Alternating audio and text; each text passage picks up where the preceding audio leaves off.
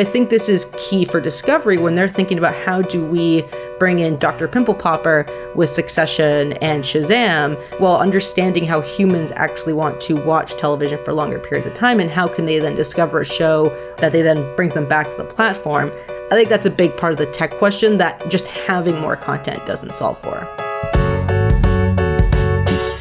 Welcome to the Powers That Be Daily, Puck's podcast focused on the intersection of Wall Street, Washington, Silicon Valley, and Hollywood, and the players who run it all. I'm Ben Landy. It's Friday, May 26th. Today, I'm joined by Julia Alexander to talk about the launch of Max, the new HBO Discovery Franken platform, and what David Zaslav can learn from Netflix. And later, we dive into the numbers behind Netflix's cheaper new advertising tier and whether it will lead to more sitcoms. All that and more on today's episode of The Powers That Be.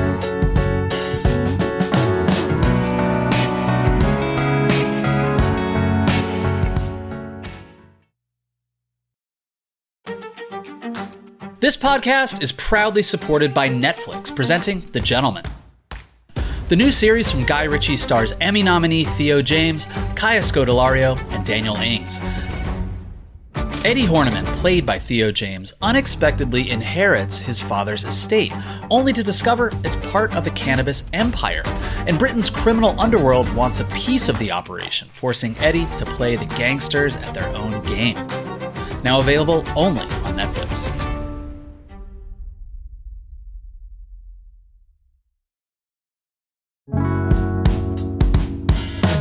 Happy Friday, everybody. I'm Ben Landy here with Julia Alexander. Hello. Hey, Ben, how are you? I'm good.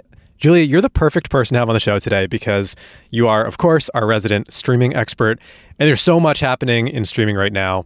I do want to talk about the Netflix ads up front, but let's start with what's going on with HBO Max, which is now just Max. They had a very bumpy, sort of glitchy launch earlier this week. Did you try it out? Did you have any trouble updating the app or logging in? I had two forms of trouble, one which was HBO's fault, and one which I think just speaks to the greater issue of relying on technology for your television purposes. And the first one was, I had trouble logging into the actual Max website.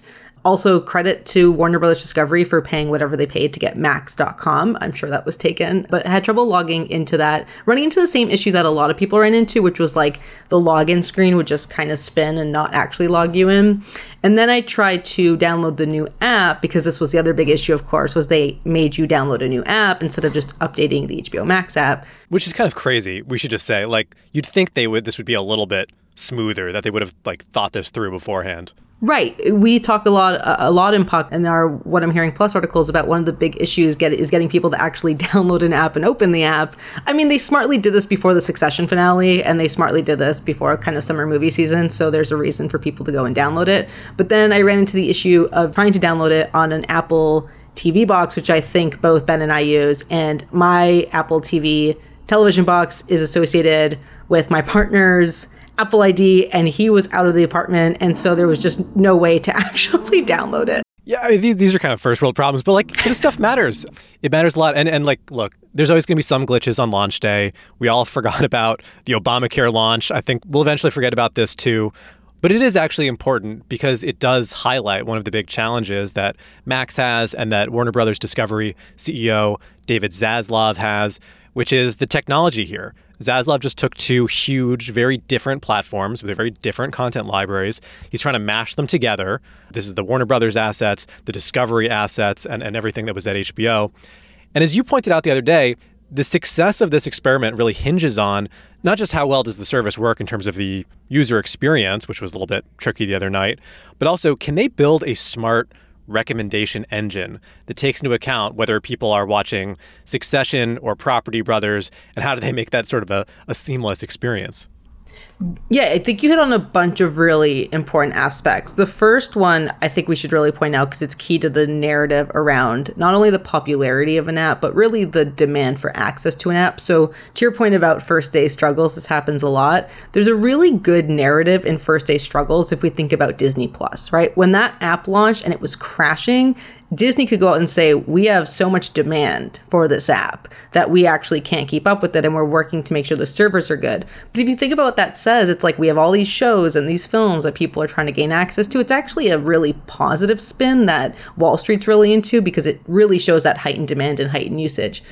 This app experiment, when they're trying to launch an app, people aren't really able to log in. It's not that the site is crashing or the app is crashing. It's just really poor tech stack kind of experiencing these first day glitches, which, to Ben's point, happens across the board at any major company, is less indicative of demand and more indicative of a really rushed rollout, in my opinion.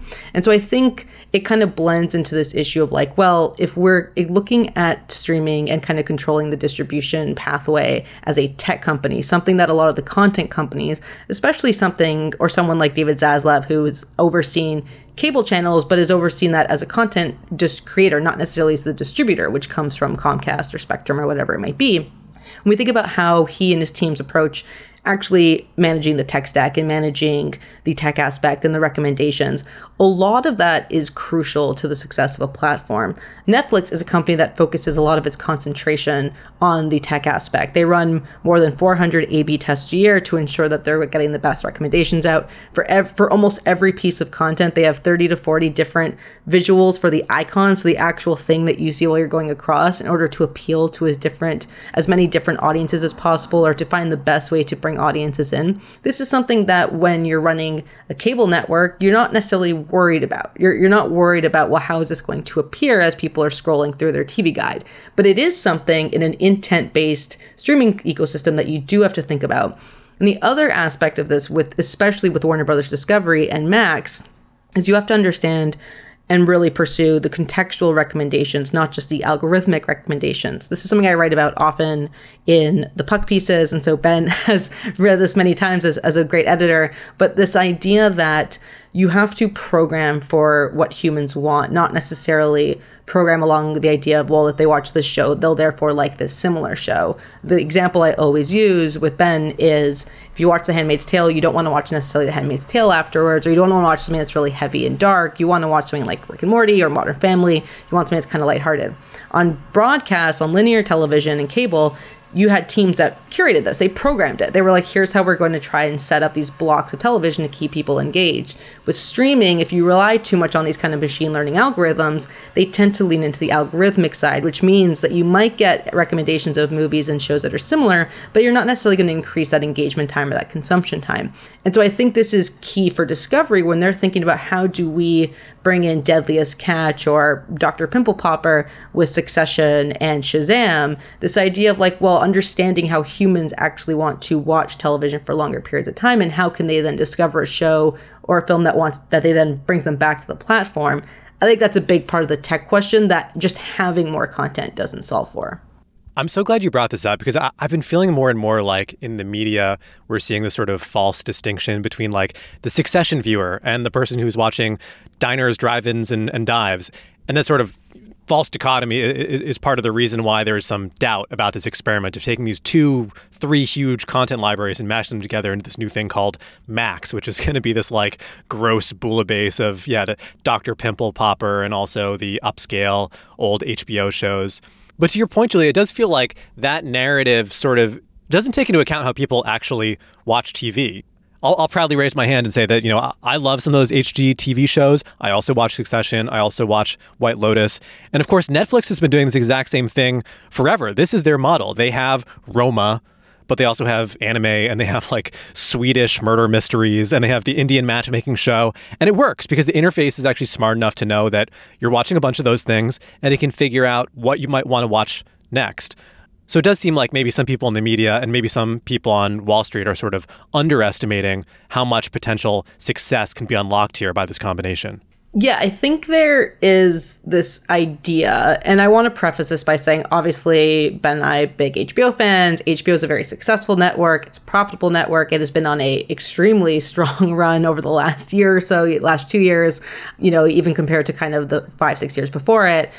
HBO is a small network. It's a very specific group of people who are watching it. Even if you look at the Succession numbers, which are the highest for the season, that's still nothing compared to a Young Sheldon. It's nothing compared to a Big Bang Theory or even a South Park. And so when we think about what these types of shows are gaining this kind of at-scale audience on Max, it's not necessarily the HBO programming. That HBO programming is really key to ensuring that you have these high-quality prestige series, and that HBO programming is really great for word of mouth and getting people to open it up Sunday.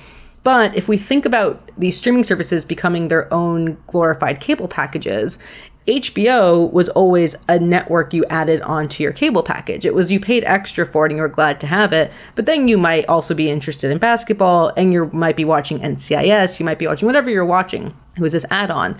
What Max is effectively doing is saying, well, HBO is our big add-on. It is a crown jewel. It is very much a staple of what we're doing, and that's why people are paying the $15. But we want to scale beyond that. And we need to scale beyond that because we have advertisers who want to reach the highest level of eyeballs. We want to be able to kind of continue growing our subscriber base. So that way we can generate stronger average revenue per user and kind of increase those prices as we see more value come in. And that really relies on this kind of general entertainment programming. I think the bigger issue actually facing HBO Max and Discovery, now just Max, of course, those things that have kind of combined, is this idea that if you look at David Zaslav and his company, he's kind of looking at, he's got these great cable networks that are fantastic and that are very popular, but the cable ecosystem is effectively dying out, right? We know that it is. There was a great report from our colleague at Puck, Dylan Byers, who was talking about if Disney, really launches this ESPN OTT, what happens to the cable bundle, right? Cable is this beautiful socialistic environment where even if you were the worst performing channel, you still got paid decently because ESPN was in it and all these big sports channels and CNN and whatever it might be. ESPN goes OTT. If the cable bundle falls at an even highly more accelerated rate, if you're Discovery, that's really impactful. So you kind of need this general entertainment programming and the prestige programming from Warner Brothers to kind of build up this idea of, well, we're going to have a future as this collection of Discovery cable networks. That's a great point. It's also a lifeboat for those channels. They need streaming as much as streaming needs them. Exactly. And if you think again about that cable bundle, if it starts to collapse, HBO needs to kind of attach itself to this kind of other general entertainment programming or go completely niche, kind of be HBO Now. But the way that we see this kind of consolidation going forward, the way that we see the bundling going forward, the best thing that you could do is actually launch an app that collects kind of these highbrow, lowbrow, multi-audiences and hope that there's enough sufficient content and sufficient tech recommendations to increase that audience and double down on that audience to increase acquisition and reduce churn. That said, I don't know if Max was the best name for it, but you kind of see where they're going with what they're trying to do. Yeah, we'll see how long the Max name sticks around. Obviously, there used to be HBO and then HBO Go and HBO Now. I don't remember which came first. Then HBO Max and now just Max. And as you and I were just joking before we were recording, who knows how long that'll stick around. I mean, if Warner Brothers Discovery ends up merging with some other entity like NBCU with Comcast, as some of us here at Puck have been predicting, who knows how long the Max name will even last. That might just be sort of a temporary name for this holding company of assets before they get merged into some other thing. So all of this is changing and happening really fast. Julia, I want to go to break, and then we can talk more about Netflix and their advertising tier when we get back.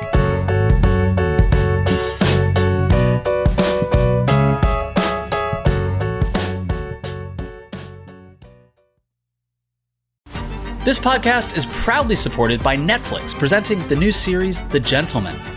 Theo James, Kaya Scodelario, and Daniel Ings star in what the playlist calls an entertaining crime comedy filled with style, panache, and laughs. The Evening Standard raves The Gentleman is peak Guy Ritchie, impossible not to love. Now available only on Netflix. Hey guys, it's Peter. When I'm not recording the pod, let's be honest, I'm probably snacking. I get hungry. But when I can steal some moments during the day, I do like to eat healthy. And eating better is easy with Factor's delicious, ready-to-eat meals. Every fresh, never frozen meal is chef-crafted, dietitian approved, and ready to go in just 2 minutes. And this is big, no cooking required. I recommend the smoothies.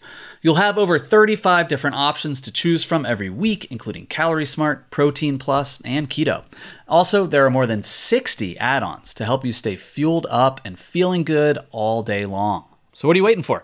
Get started today and get after your goals. These are 2-minute meals. Fuel up fast with Factor's restaurant quality meals that are ready to heat and eat wherever you are.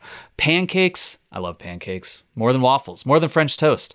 A couple of my favorites so far, the red chili chicken tamale bowl and the smoky bacon and cheddar egg bites. I love egg bites. Discover a wide variety of easy options for the entire day, like breakfast, midday bites, and more. No prep, no mess meals. Factor meals are ready to heat and eat, so there's no prepping, cooking, or cleanup needed. So sign up and save. Head to factormeals.com/powersthatbe50 and use code powersthatbe50 to get 50% off. That's code powersthatbe50 at factormeals.com/powersthatbe50 to get 50% off. So, Julia, I wanted to get your thoughts on Netflix, which they just did this upfront presentation for the first time. This is their pitch to advertisers on this new, cheaper plan that they've added where you pay a little bit less, but you've got to watch ads. What do you think about the numbers they were putting out so far, and are they off to a promising start? So the issue with the Netflix upfronts, just get this out of the way, was not necessarily on Netflix. It was kind of on, I don't want to use the term the media, but it was kind of on the media for this misinterpretation of the numbers. And then to their credit, Netflix didn't go out and correct it for them. A lot of headlines ran with Netflix boasts 5 million subscribers or customers kind of on this ad tier.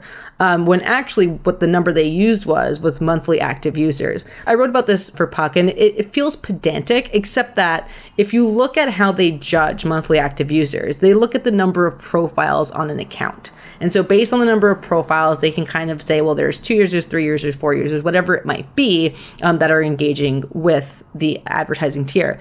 Part of the reason that they do this is so that way they can ensure that the kids' accounts are not receiving ads on their content, which is very important. We see a lot of other companies kind of doing something similar.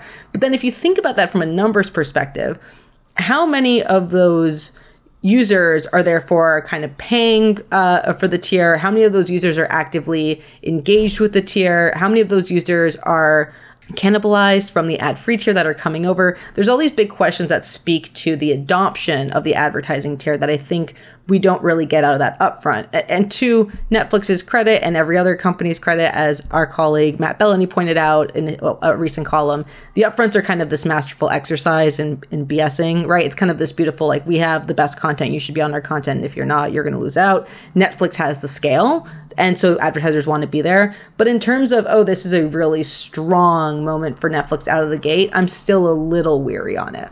Well, they did have this word active, right? They did say monthly active users. So presumably they're not counting, if your account has like 4 or 5 different accounts on it, but only 2 of them are getting used. They're not counting all of them, right? I mean, this is part of the question. This is what gets so difficult with advertising transparency. If we think about, it's funny because we look at Netflix coming out here and really saying, here's our monthly active users, which is a term that anyone who follows Facebook or YouTube or Twitter is very accustomed to. That's the exact metric that they use for advertisers.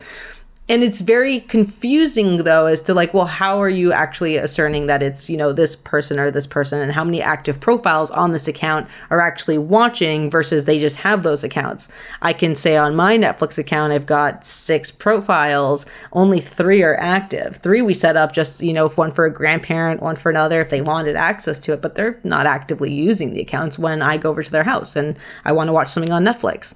And so I think there's all these different questions about the validity of these profiles, but I want to be very clear, this is not something that is unique to Netflix. I mean, every single company has these same issues. If you kind of look at how a lot of daily active users or monthly active users are judged within tech or even within entertainment, you're looking at kind of app downloads, you're looking at logins, all of these different aspects of it come with a margin of error. And so I don't actually necessarily even think that this is the most problematic aspect for Netflix. I think it really creates a conversation about the issues that Netflix faces in the coming months ahead, the coming years ahead with its advertising tier, and also the opportunities that Netflix faces, especially in the global market. Yeah, I mean, I imagine the smoke and mirrors with this stuff is going to get worse in the coming months and years, because it used to be with Netflix that what you actually cared about was how many people have subscriptions, how many people are paying, because we know that the number of people who are actually using Netflix, logging in, is way, way, way bigger than the number of people who are giving money to Netflix, which is part of why they want to crack down on passwords. With advertising, it's sort of flipped, right? I mean, the number that advertisers care about is how many people are watching. They don't care how many people are paying Netflix, how many people have subscriptions. if you have one account and 10 people are watching, that's great. That's 20 eyeballs. Yeah, and I think, too, if we look at how advertisers used to judge the impact of their ads on television, they relied heavily on Nielsen, right, which is an analytics bureau that is designed for the advertisers, really. And even then, it was an estimation of people in a household tuning into a specific program at a specific time. And so we've always used an estimated idea of like, well, this is how many people might be tuning in to watch this. And so that's why we use households, right? That's very much why we say, well, there's many households tuned into this, and then we can do an average of maybe 2.5 people in a household, and then you try to get a number from that. And so Netflix in that way is kind of going back to the old guard of how things have always worked. And I think that's very much, well, this is how the advertisers still value things, and so we're going to talk. I mean, they said this in their upfronts. We're going to speak in terms that speak to advertisers. I think what's really curious about Netflix, and this is, I think, one of the bigger problems, is if you look at kind of its key market, which is the United States and Canada, it's a very, very, very small percent, about 1%, maybe just a little bit under 1% or just a little bit over 1% of people within the United States and Canada that have the ability to sign up for ads have signed up for ads.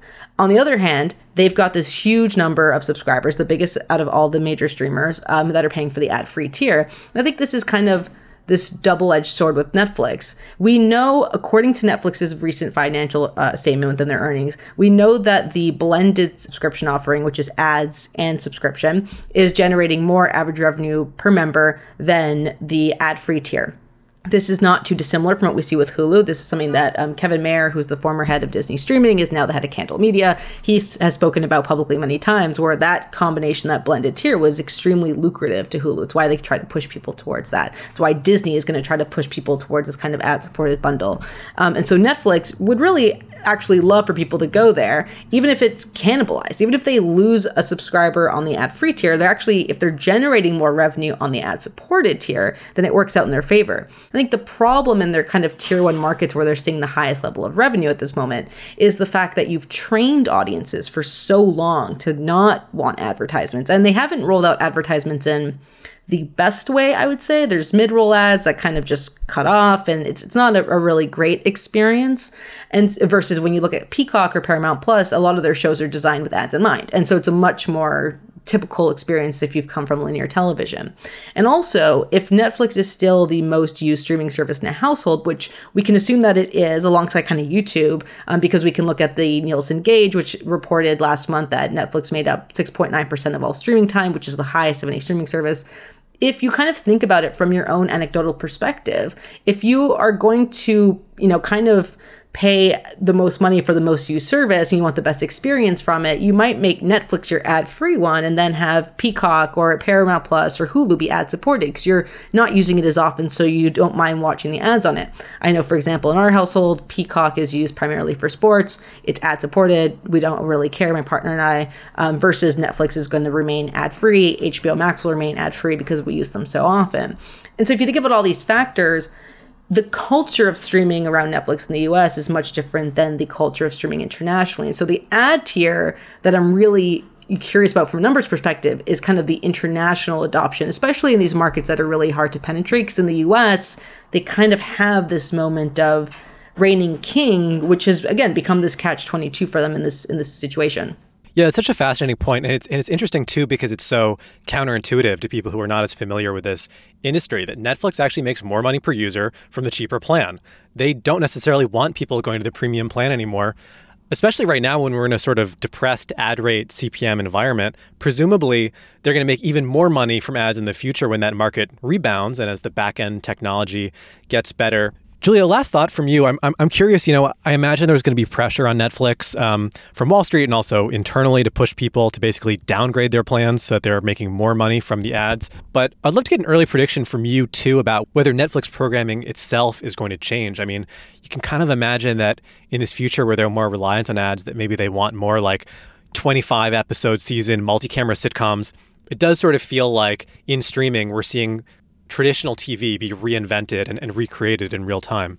Yeah, I think I just want to add one last thought to our last conversation just now. I will say the other catch-22 with Netflix customers not really adopting the ad-supported tier as well as advertisers may have liked, to your point about the CPM, is that if their audiences are not on the ad-supported tier, then that CPM drops because they're not reaching the audience that Netflix has promised them, which we've already seen some headlines about. We've seen some stories about Netflix having to say, we promised you more viewers on this tier because of our subscriber base. We're actually not really seeing that. So that's another issue. If they can't get people over to that ad-supported tier, it doesn't matter that they have, 75, 80 million subscribers in the US. To your exact point, all advertisers care about is, well, are they watching ads? Is that something that we worry about?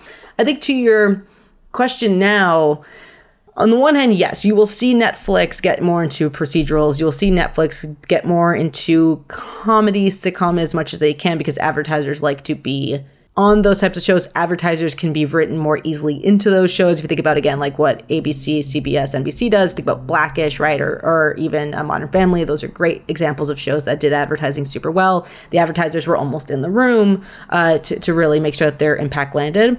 Will you see that kind of 24 episodes return? I imagine the Writers Guild would love that, but I think you won't. I think they realize that most audiences have the attention span of about 10 episodes. This was not something that Netflix pioneered. HBO did this before Netflix. Showtime did this before Netflix. Netflix just realized we can do shorter and not lose our audience as we might with the 22 episode, 24 episode. But I do think the actual genres will return in some capacity. Netflix did The Ranch with Ashton Kutcher. It ran for like 7 seasons. And that show by all metrics did like decently for them. You kind of have Fuller House, which did 4 seasons. You've got that 90s show. So these shows are returning in some capacity and advertisers really like this show. Do they want to pursue having a Grey's Anatomy? Will they just pay extra to license Grey's Anatomy? Like they're doing with The Walking Dead from AMC, where they paid a lot of money to the AMC to have The Walking Dead. I think you might see more of that because those take more time to kind of really make work, and there's less opportunity to really just delve into it. And there's already a great number of assets available from all these other companies and networks who are now looking to license their shows or license out a number of seasons from those shows. So I think you'll see Netflix really pull those series in, offer them on the ad-supported tier, and kind of split that ad inventory and ad revenue with their partners. As long as it brings people to the tier, they're happy. But I do think the programming will shift slightly to more traditional linear, but not by episode count. Yeah, it'll be really interesting to see how this all unfolds. Forget about the medium as the message. It seems like with Netflix and with these streamers, like the revenue model is the programming or it will determine the programming. But we'll see how it plays out. Julia, we've got to leave it there. Thanks so much for stopping by. Always a pleasure to have you. Thank you. Thanks so much for listening to another episode of The Powers That Be. As a reminder, The Powers That Be is the official podcast of Puck. We'd like to thank Ben Landy, Liz Goff, and Alex Bigler for their editorial and production guidance. If you like what you hear, please share with a friend. It really helps us keep delivering the inside scoop that only Puck can offer. Follow us on Twitter at Puck News. I'm Ben Landy. See you on Monday. This has been a presentation of Odyssey. Please listen, rate, review, and follow all episodes wherever you get your podcasts. The Powers That Be Daily is executive produced by John Kelly, co-founder of Puck, Bob Tabador, and Ben Landy, executive editor at Puck.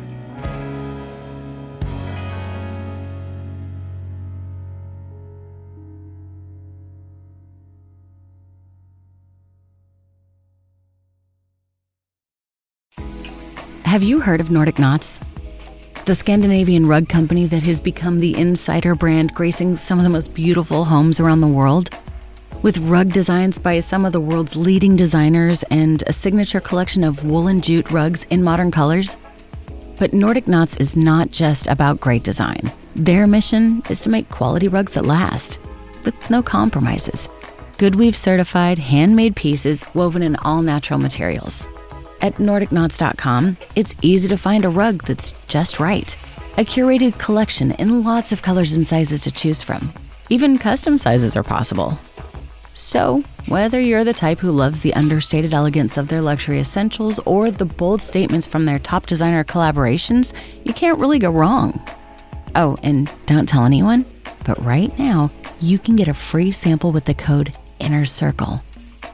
NordicKnots.com.